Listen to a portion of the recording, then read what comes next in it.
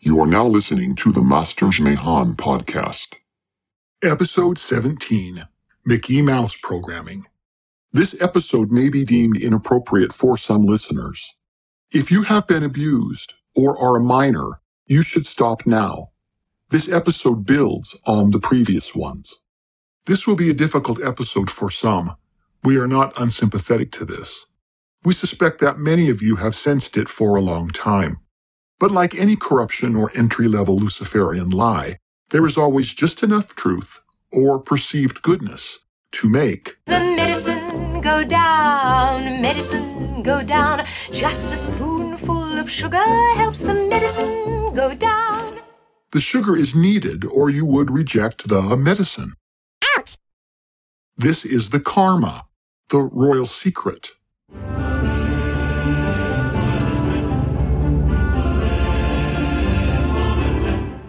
The schizophrenia, the doublespeak, the new math, the harmony. You have reached the mountain peak of Masonic instruction, a peak covered by a mist. The hint is in the royal secret, the true word, man, born of a double nature, of what we call good and what we call evil, finds the purpose of his being only when these two natures are in perfect harmony. Harmony, my brethren, harmony is the true word. It is designed to help you create cognitive dissonance. If you mix a little Romney in your ice cream, you can believe the entire ice cream is good, because part of it is good. In a most delightful way. But you will also be eating some Romney. That stuff makes pure mescaline seem like ginger beer, man. Adrenochrome. There were covens in Europe, that's what they're called, the congregation. They use blood in their rituals, and the blood that has the most power is baby's blood. And they don't just use the blood, they use the flesh, too. Rosemary. Can't we just accept this as the new normal? Hollywood, to me, is sort of a branch of the CIA. I think it's just been laced with intelligence operations. Mind control really runs rampant in Hollywood among the musicians and the acting community. It's just everywhere. I pledge to be a better ally for the LGBTQ plus community. I and the leadership team are determined to use this moment on how we can take action. Well, the truth is different these days. It's more of a hunch you're willing to die for. No, it's not. If in some small way we have increased awareness, tolerance, and acceptance of gay-themed issues in the media, then we welcome that as a happy byproduct of our work.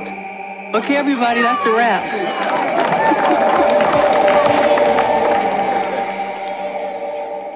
One of the Luciferians' biggest tricks is to set up a hero among us, making him more than human, nearly a demigod. Then once the mythology is strongly believed, they release the human dirt on the person to destroy hope. This is a subset of the Judas Clause.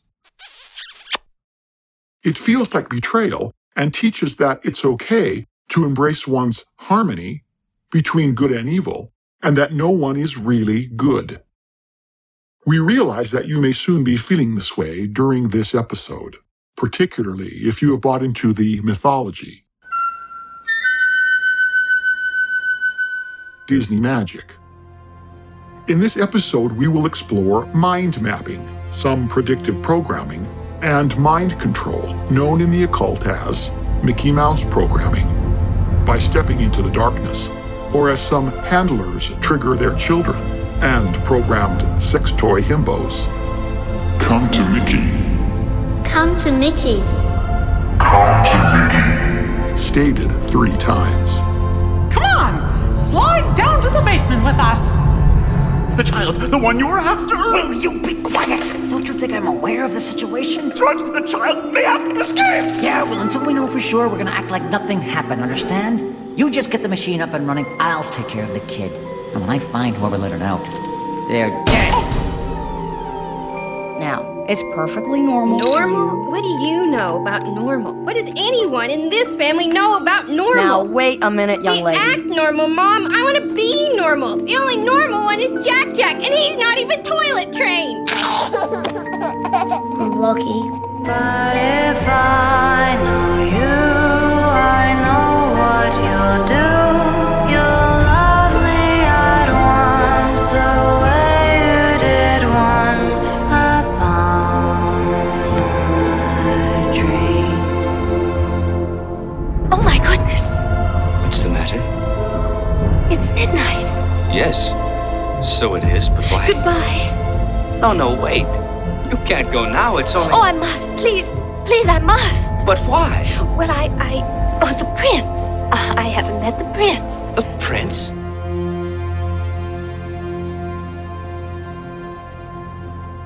Mickey was supposed to be a rabbit. Oswald the rabbit, to be exact. What's up with rabbits? Remember Alice in Wonderland? We really shouldn't be doing this.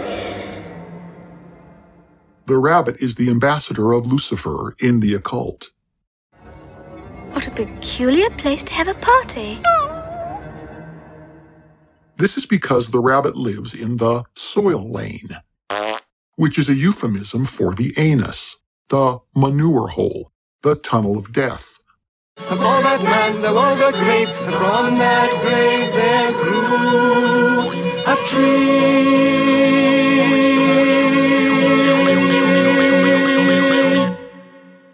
The white rabbit symbolizes the light bringer, whom the occult gifts a child through sodomy, through the anus, the dirt tunnel.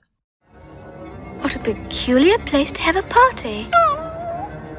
You know, Dino, we really shouldn't be doing this. When their demonic gift, sometimes called an animal guide, is properly inserted, the victim will see a white flash in their brain. Say cheese! This rabbit ambassador is invoked when a wizard forces the spring. We force the spring. With his wand on those deemed worthy of transformation by a witch, a mother of darkness.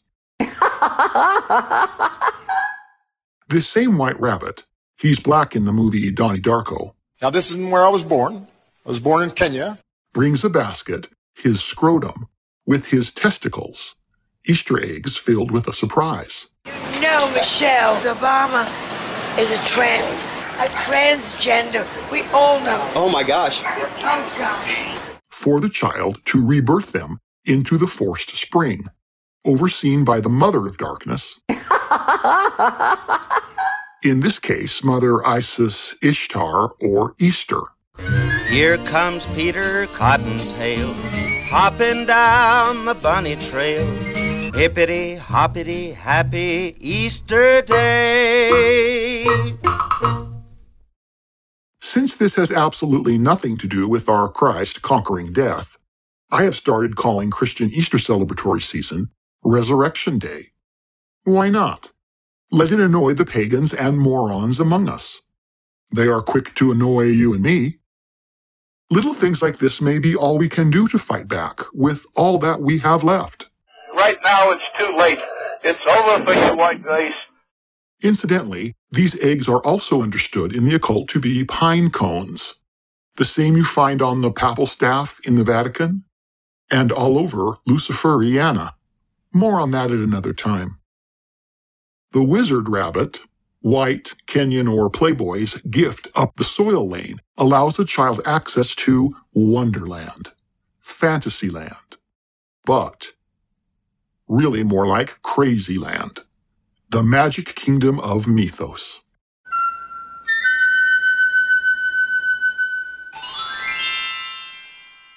Walter had originally wanted to make Alice's Wonderland cartoons, but when that had run its course, he created Oswald the Lucky Rabbit. When Walt discovered, due to a contractual oversight on his part, that he didn't really own the rights to Oswald, he returned to the Disney Brothers studio in a deep depression. We have all heard the made-up mythology of how Walt invented Mickey on a train ride home while wrapped in a near celestial vision. This is Disney magical marketing mythological nonsense. The truth came out in 1993 when the Ub Iwerks family, getting a little tired of the exalted Disney myth, admitted the truth. Here is NPR celebrating the 50th anniversary of Ub's death, along with his contribution to animation. 50 years ago today, an animator named Ub Iwerks died. He was never a household name, but he is responsible for some of Disney's greatest special effects, and he designed Mickey Mouse. Mickey is basically the child of two dads. He was the person who was doing most of the behind-the-scenes work, and when Walt was taking credit, Ub was the one who was denied credit. It's not like Walt Disney wasn't integral to the success of Mickey Mouse. He certainly was. In addition to defining Mickey's personality, he literally voiced the character for years. But that doesn't erase the fact that for decades, the collaboration between Iwerks and Disney was mostly kept a secret. The two first met as teens in 1919 at a commercial arts studio in Kansas City, Missouri. Though at the time, Ryan says Disney was going by the name Walter Diz. It was actually Iwerks who was like, just go by Walt Disney. You know, Ub was quiet, but a genius. And I mean, literally a genius. And Walt recognized that. In addition to being an extremely efficient and talented animator, Iwerks was able to solve literally any technical problem that was thrown his way. Disney, on the other hand, was an incredible storyteller. And when you put Walt and Ub together, they were able to do just about anything. But he only started getting proper credit for his contributions to the world of animation after his death, when his granddaughter, Leslie Iwerks, made a documentary about him. After realizing that what she read in animation history books didn't match up with the stories she had heard from her family growing up. I just wanted to clear that history. And I really wanted to also tell the story of Ub's contributions to Mickey Mouse. Behind every powerful mouse, there might be a Walt, but behind every Walt, there's probably at least one Ub. For NPR News, I'm Mackenzie Martin.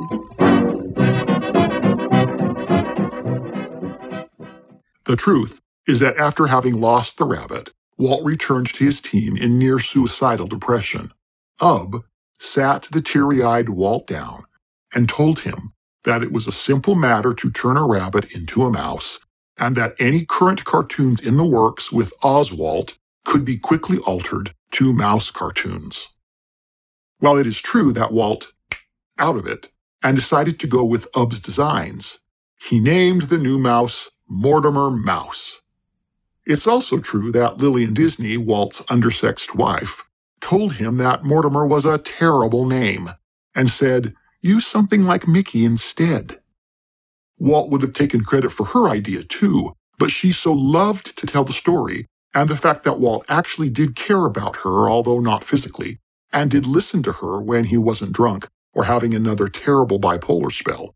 She may have been one of the very few people that he was actually scared of, except for his blackmailers. But do note that Mortimer means Sea of Death. In this, it is one of the names of Lucifer. And what does it all mean? Oswald was Walt's not-so-clever wordplay on Oz-Walt. As a young man, Walt bought into the Oz books and Masonic Demole programming.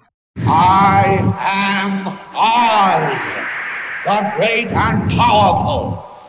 Who are you? Who are you?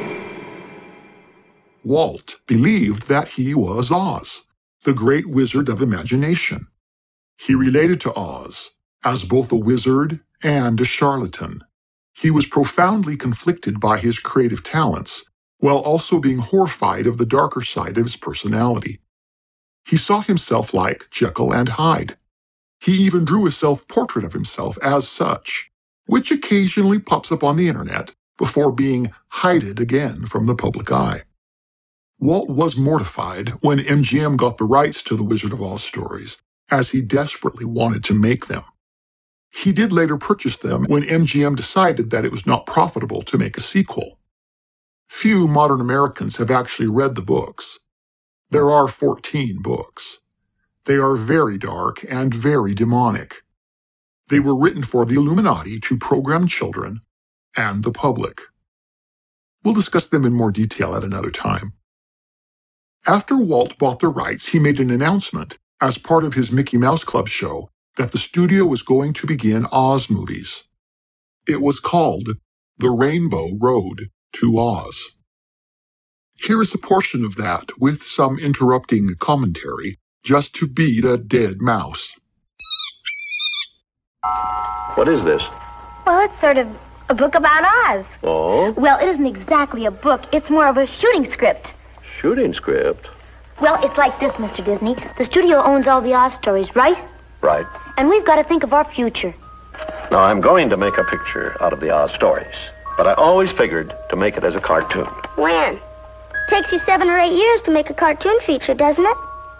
We have studied enough Illuminism together to recognize two of the characters that Walt was introducing. First, the male himbo. Well, you got me. What's your proposition? Well, first of all, we'll take most of the weight off your shoulders. We'll handle the songs for the pictures, the dances, sketches, right? Right! On the off chance we could get you to listen, we've prepared a couple of samples. First, the Scarecrow. Remember the problem he had getting a set of brains? Well, in our story, he has trouble keeping them.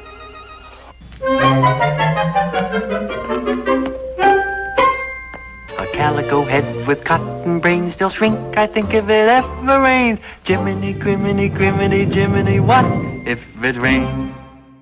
When programming a biological male as a sex toy, the occult wants him to be friendly, obedient, submissive, sexy, and empty-headed. Note how water shrinks his brains. This is spellcasting. Are you starting to see how it works? But perhaps the girl doll Walt was introducing is even more illuminating. Here's a happy little character. Dorothy meets her in Oz. She's called the Patchwork Girl. What happens with her? Patches, patches, pick some pretty patches. Put the pretty patches in a patchwork quilt. In the occult, a programmed child is segmented. She is as a quilt, made of different colors or patches, a single whole made up of various parts. Remember our color programming? Sew and stuff with cotton, add some yarn for hair. One thing they've forgotten, a heart I do declare. No heart? The boy toy had no brain. You don't want your boy bots thinking, and you don't want your girl toys feeling. But who needs a heart? Not me, I swear. Patches, patches, when you're made of patches, life's a gay and giddy holiday. This is the moral, the linguistic programming, the inner mantra to calm the horror inside, the escape concept.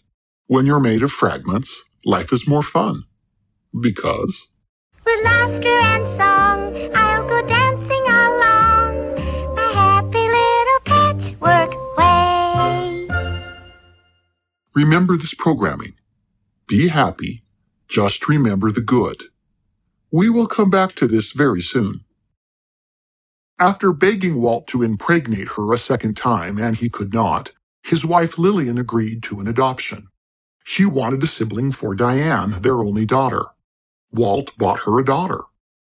Friends of the Disney family were profoundly disturbed when they saw how Walt would bathe her and dress her, and in a sense treat her like a dolly, even into her preteens. At her death, she was not buried in the family plot, but was cremated and her ashes were sprinkled in paradise. Ultimately, her part of the Disney estate amounted to about $400 million, and since her death, her children have been fighting over it.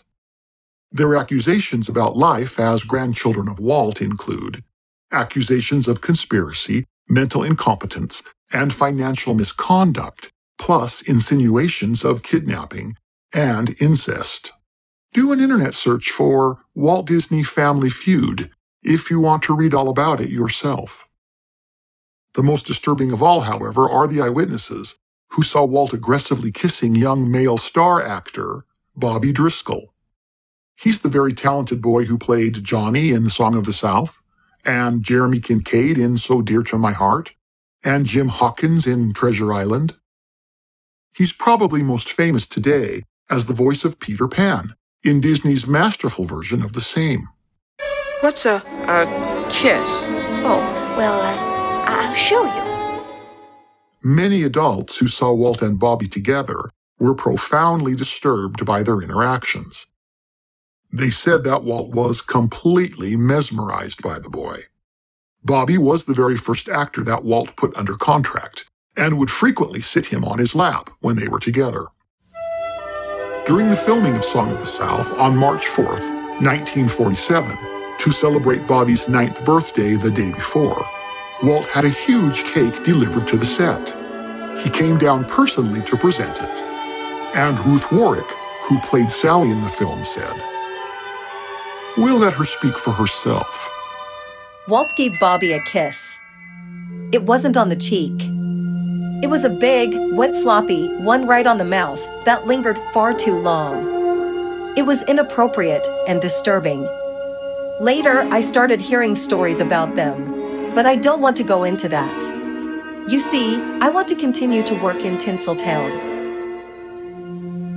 She knew what Kirk Douglas learned when he felt that Walt had misused his children's imagery and attempted to sue but gave up. He said, "You can't sue a god." And then he dropped the case. While filming So Dear to My Heart, Bobby befriended fellow actors Beulah Bondi and Burl Ives. He confided in these two like parental figures on set. Later, when Bondi and Ives were discussing Bobby and Walt, Beulah Bondi said that she feared that Walt's attention to the boy was excessive and concerning. Ives looked her straight in the eye and said, "Excessive? I have another word for it." Then he said to her, "Walt's little boy toy is a tragedy just waiting to happen." All of Bobby's films for Walt made a fortune, and many at the studio said that no one could turn old Grumpy Bear around as fast as little Bobby could. They all called it a love affair behind Grumpy Bear's back, of course. When bisexual film producer Howard Hughes saw Bobby's films, he asked Walt if he could borrow his boy to play the child star in his thriller film, The Window. Walt allowed it. On screening the picture,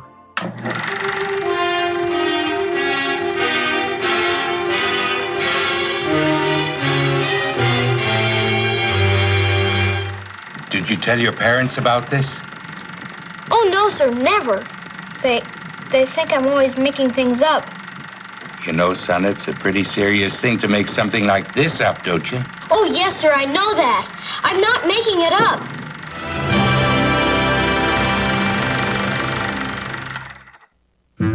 Hughes hated it. He told the director, "It's a lousy picture. No one will want to see this piece of shit. Send this no-talented Driscoll kid back to Disney so he can resume pounding the kids' ass." Hughes ordered the film buried, but when his staff encouraged him to release it, it was another huge Bobby hit. In fact, Bobby was presented with an Oscar for Outstanding Juvenile Actor of 1949, in part because of this film. After handing him the Oscar, presenter Donald O'Connor warned him that soon he would be reaching puberty and to be very careful. It is a sad fact that most pedophiles are sexually attracted to children of a particular age range, and not really an individual child at all. Most pedophiles are not interested in children older than 14. When Bobby turned 15, Walt dumped him cold, and when Bobby went to his office to find out what had happened, he was refused admittance. Walt wanted nothing to do with him at all. Unable to get movie work, he did do some TV where he became close friends with Ronald Reagan's first wife, Jane Wymond. Bobby confided many things to her, and she later told friends, I've had several long talks with Bobby. He is emotionally in trouble and needs help. There was something going on between Walt and Bobby, something that's been hushed up, something that should be investigated. Oh, I abhor child abuse. Ann Baxter, who may be most famous for playing Nefertiti in Cecil B. DeMille's The Ten Commandments, also knew him and said, I never met a child who talked like Bobby. He was highly sexed. Once he told me that he couldn't wait to grow up so he could finally have sex with girls. Oh. Well, get on with it, girl. My name is Wendy.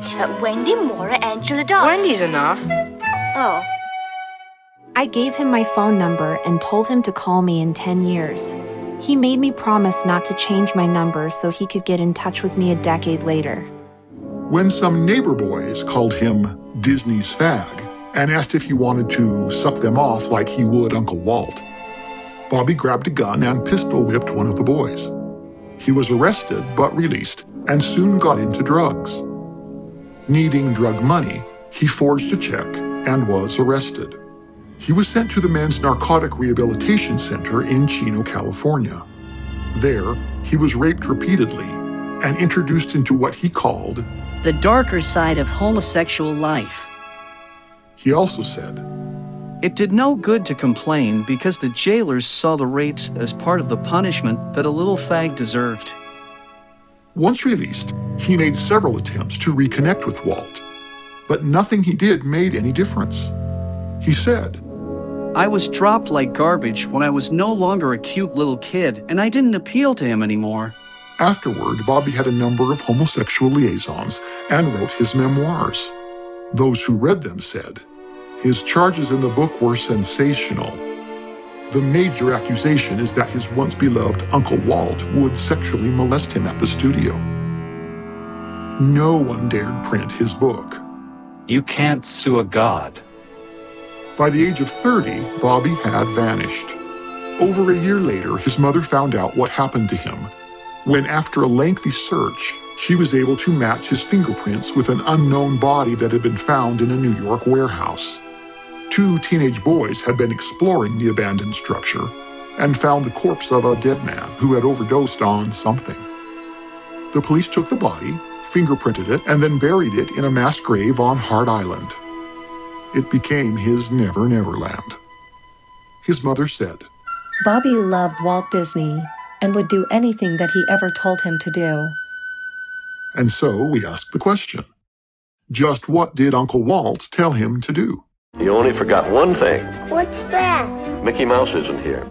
Oh, that's right, Mickey Mouse. Huh? Here I am, Walt. Well, hi, Mickey. I didn't see you come in.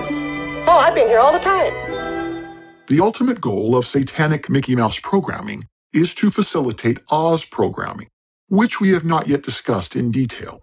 But in brief, and to oversimplify, Oz programming is designed to take us into the modern age without the need for Christianity. Once we have embraced Lucifer's plans for our modernity, the next phase is to prepare us for Armageddon, and lastly for the satanic version of a one-world government, Zion Utopia, Emerald City.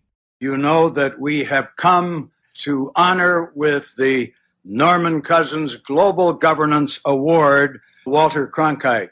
Our failure to live up to our obligations to the United Nations is led by a handful of willful senators. They pander to the rest of the religious right wing, that we should have a world government, but only when the Messiah arrives. Any attempt to achieve world order before that time must be the work of the devil. Well, join me. I'm glad to sit here at the right hand of Satan. Which Walt referred to as the Epcot Center. But we are getting ahead of ourselves.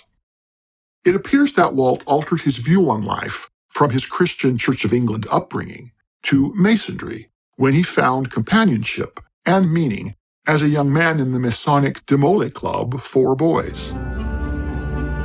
In short, all Illuminati-infiltrated organizations have the end goal of turning this planet openly over to Lucifer and crowning him openly as the king of the world at Old Jerusalem.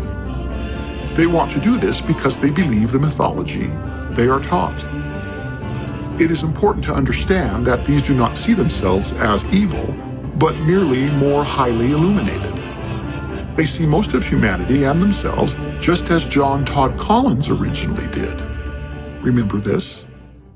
I always thought that witchcraft was just witchcraft. There was nothing more to witchcraft than just casting spells, and that we were smarter than the Christians and other religions because we really knew who the gods were, and we were born with special powers because our ancestors had passed them down to us, and all the little stories they like to tell us. Luciferians love symbology and wordplays, and sure enough, when color technology came to motion pictures, Walt placed his black and white mice, Mickey and Minnie, in red pants. Remember this?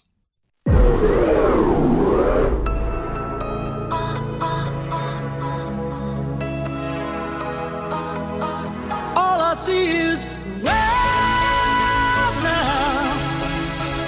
Just can't dream nothing else. All I see is red now. I'm drowning, no one can help.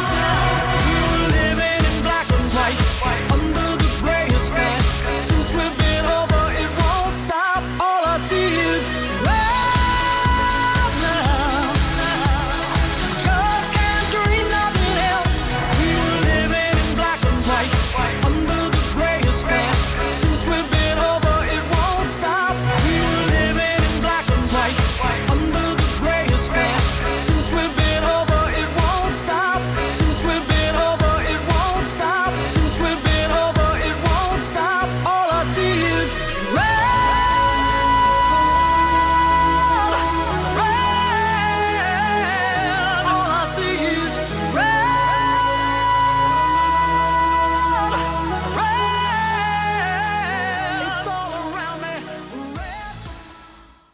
Walt's paid rent boys would later say that he wasn't really into, but that he would pay muscular young GIs for the right to play their magic Peter Pan flute. This is the pagan understanding of the symbol. This is the real reason he built the firehouse with its pole on Main Street, USA. Now, Daisy, will you tell us what it is, please, that the maypole represents?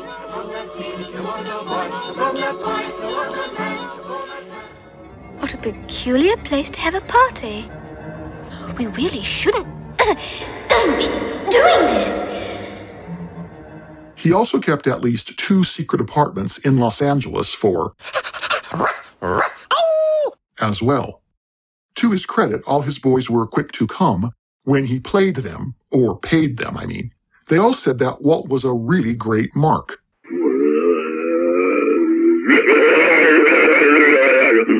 Meaning that he always paid and tipped them well for their full-service requirements. Hey, musically endowed boys need to pay their pipers too, you know.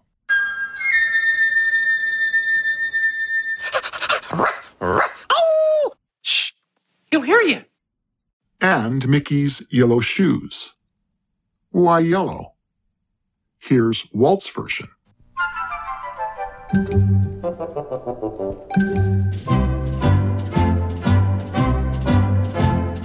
Follow the yellow brick road, follow the yellow brick road.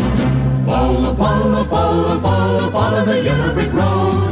Follow the rainbow over the stream, follow a fellow who follows a dream. Follow, follow, follow, follow, follow the yellow brick road. We're off to see the wizard, the wonderful Wizard of Oz. Follow the yellow brick road, follow the yellow brick road. Follow the yellow brick road. Follow the yellow brick road. Follow the yellow brick road. Follow the yellow brick road. Follow the yellow brick road. Note the changes to the MGM version of the song. Follow the rainbow over the stream. Follow a fellow who follows a dream. Follow, follow, follow, follow, follow the yellow brick road. Who is the fellow that we are to follow? It's the ambassador of the King of the Sea of Death, the one who has the dream. These lyrics were not a part of the Oz movie by MGM, so why was it added here by Disney? Obviously, the message is to follow Walt.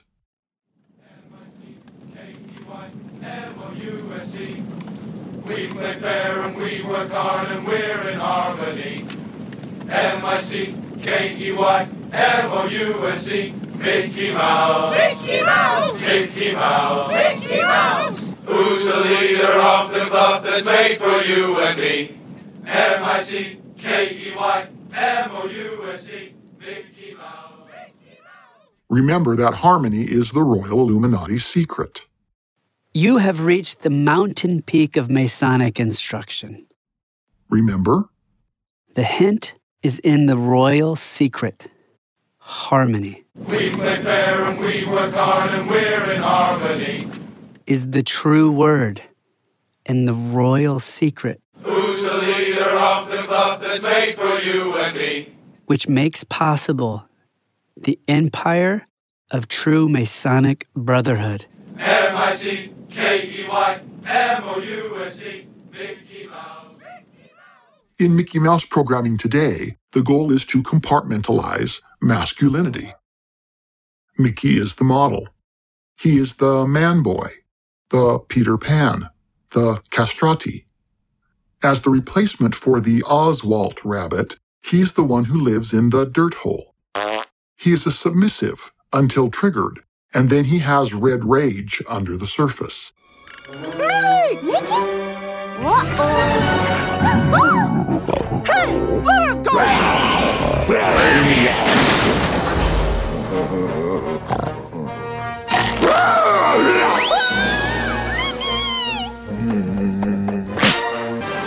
Hey, Julius!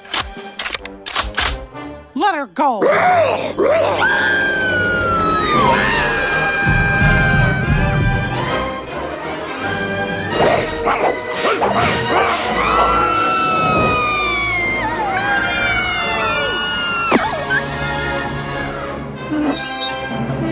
That was close. Happy anniversary, Minnie. You're so romantic. This is the major aspect of Mickey Mouse programming for males and male alters, whether the host be LGBTQI, plus. I don't like you either. As an example of the overriding goals of Mickey Mouse programming, one of Bob Hope's programmed sex toys, Susan Ford, had some of her programming at Disneyland. It started when she was 5 years old and continued often afterward, especially on birthdays and other special anniversaries. As you hear her account, remember, it is typical for a normal person to spend their special anniversary dates with parents and family and one's father. These are her words.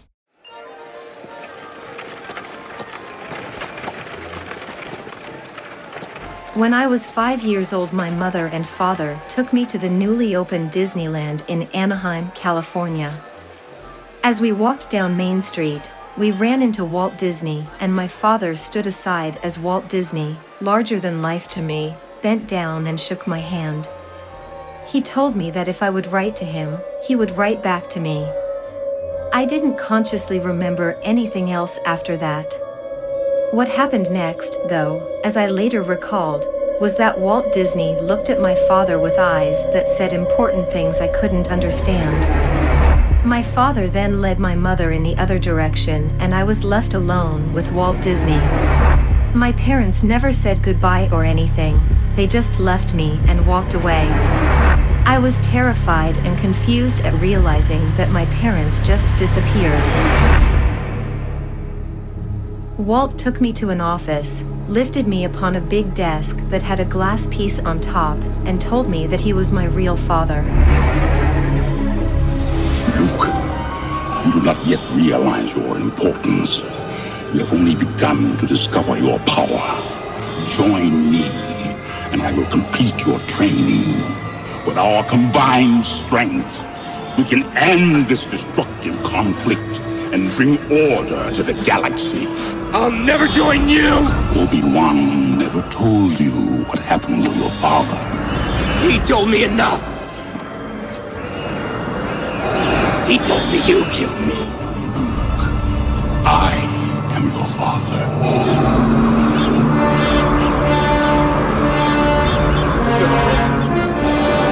No. It's not true. That's impossible! Search your feelings. You know it to be true.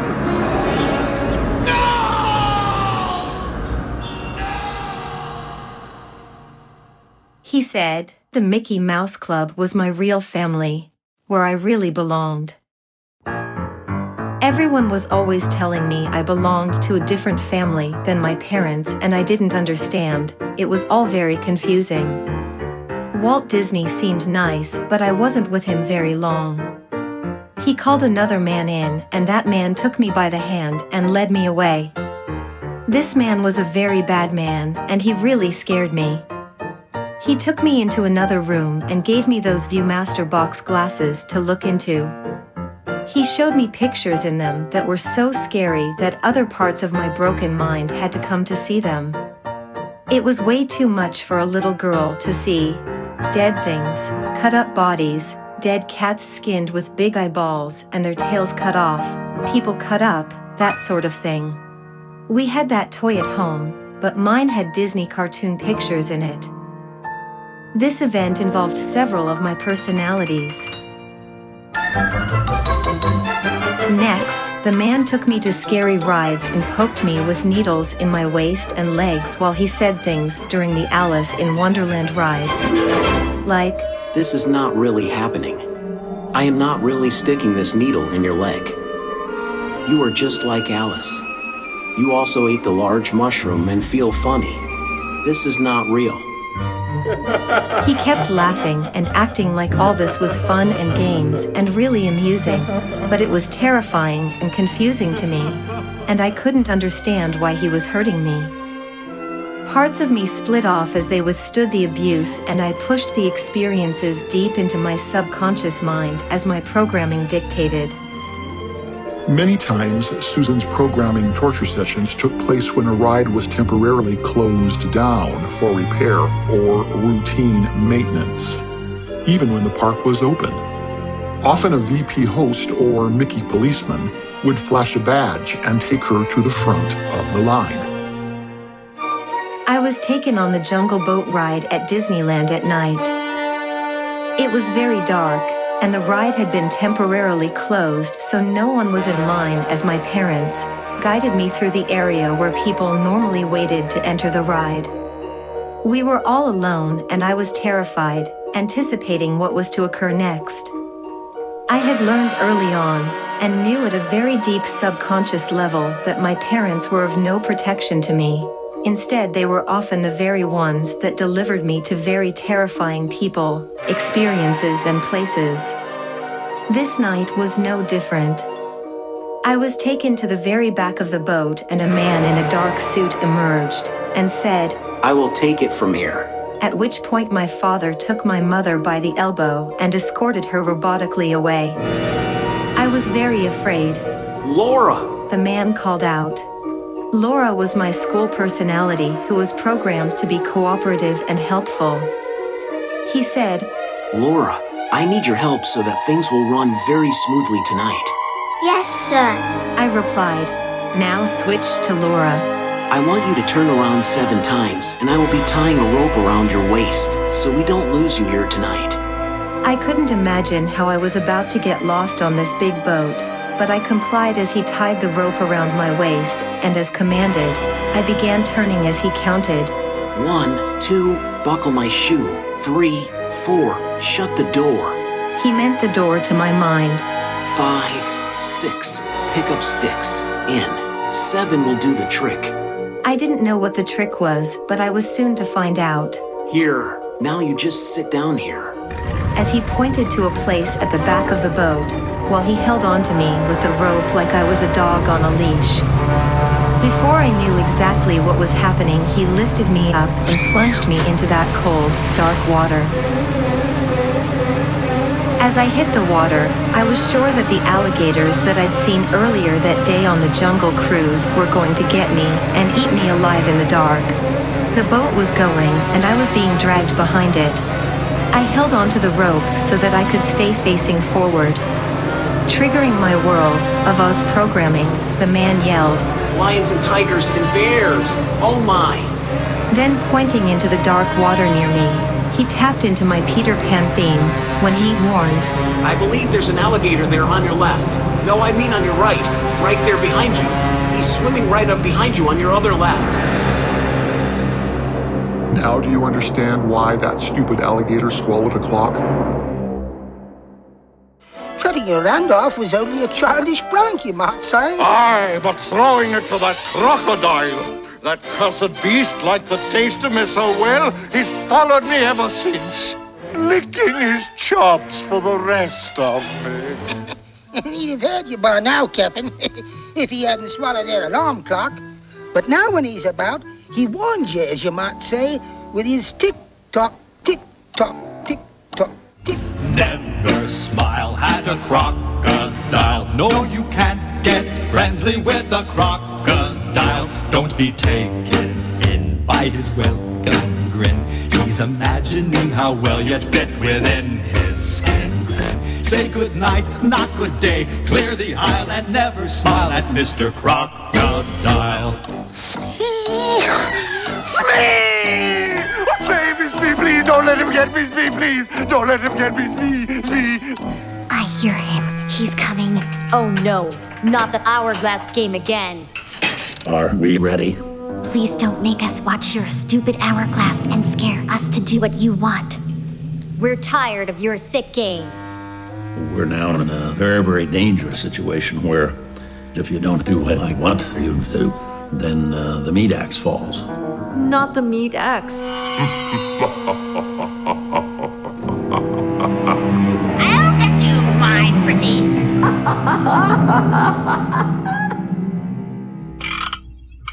I'm a mechanical boy. You may call me Tick-Tock. What is your wish, O master?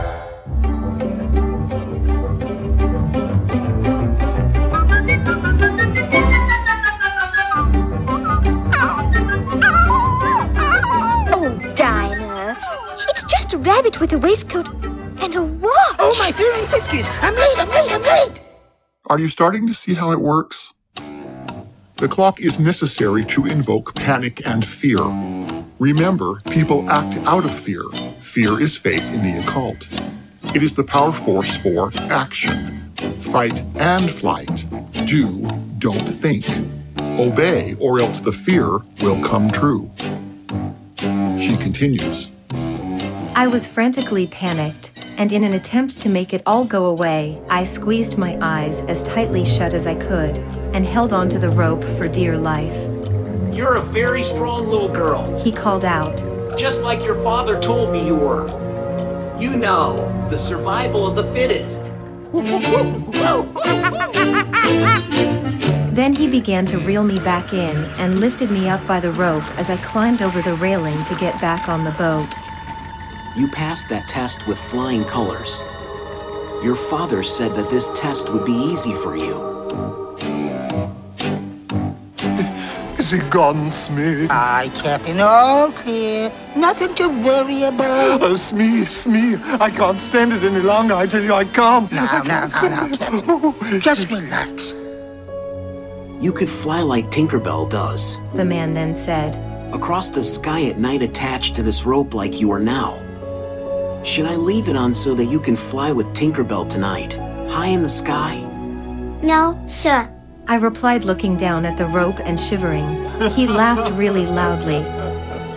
You know that you fly with her every time you see her fly.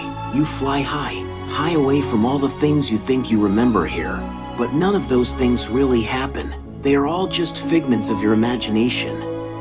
Do you know what figments are? I shook my head no. Figments are fruit that you eat. And you have enjoyed all the rides here tonight and had a lot of fun, and now it is almost time for you to go home.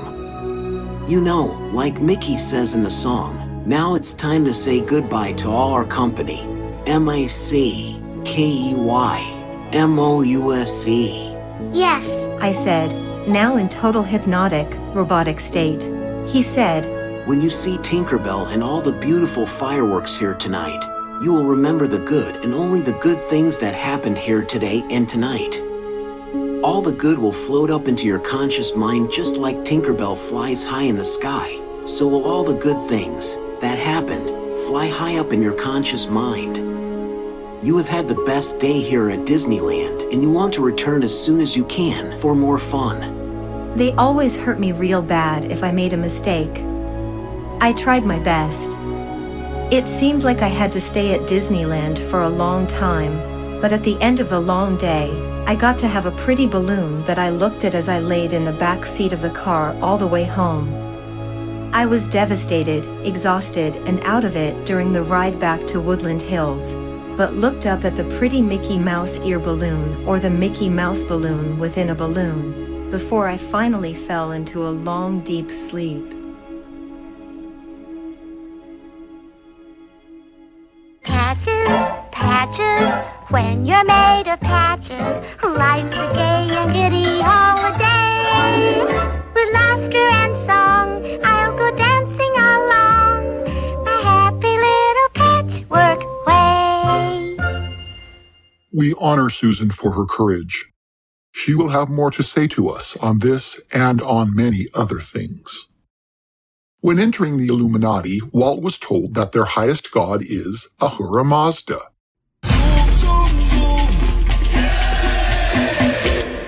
Remember that Masonry teaches that they are the culmination of Solomon's wisdom. The Bible says that Solomon's greatest mistake in believing that he was wise was his circumscribing all religions into one whole. A careful study of Masonic rites and lectures will quickly show that they still believe that falsehood. In believing that he was Oz, Walt also believed that he was the Maitreya. Go and do an internet search for Maitreya. Maitreya.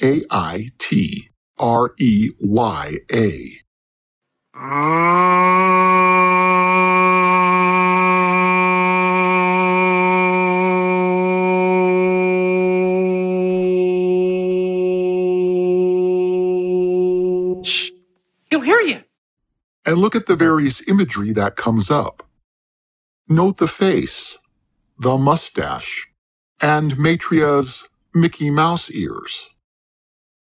No one under Walt's employ was allowed to wear a mustache but Walt. But literally millions of kids joined the family. Himbos and bimbos. We will have more on this. But it's time to empty your head, shrink your brains, and go back through the water curtain. A calico head with cotton brains still shrink, I think, if it ever rains. Jiminy, criminy, criminy, Jiminy, what if it rains?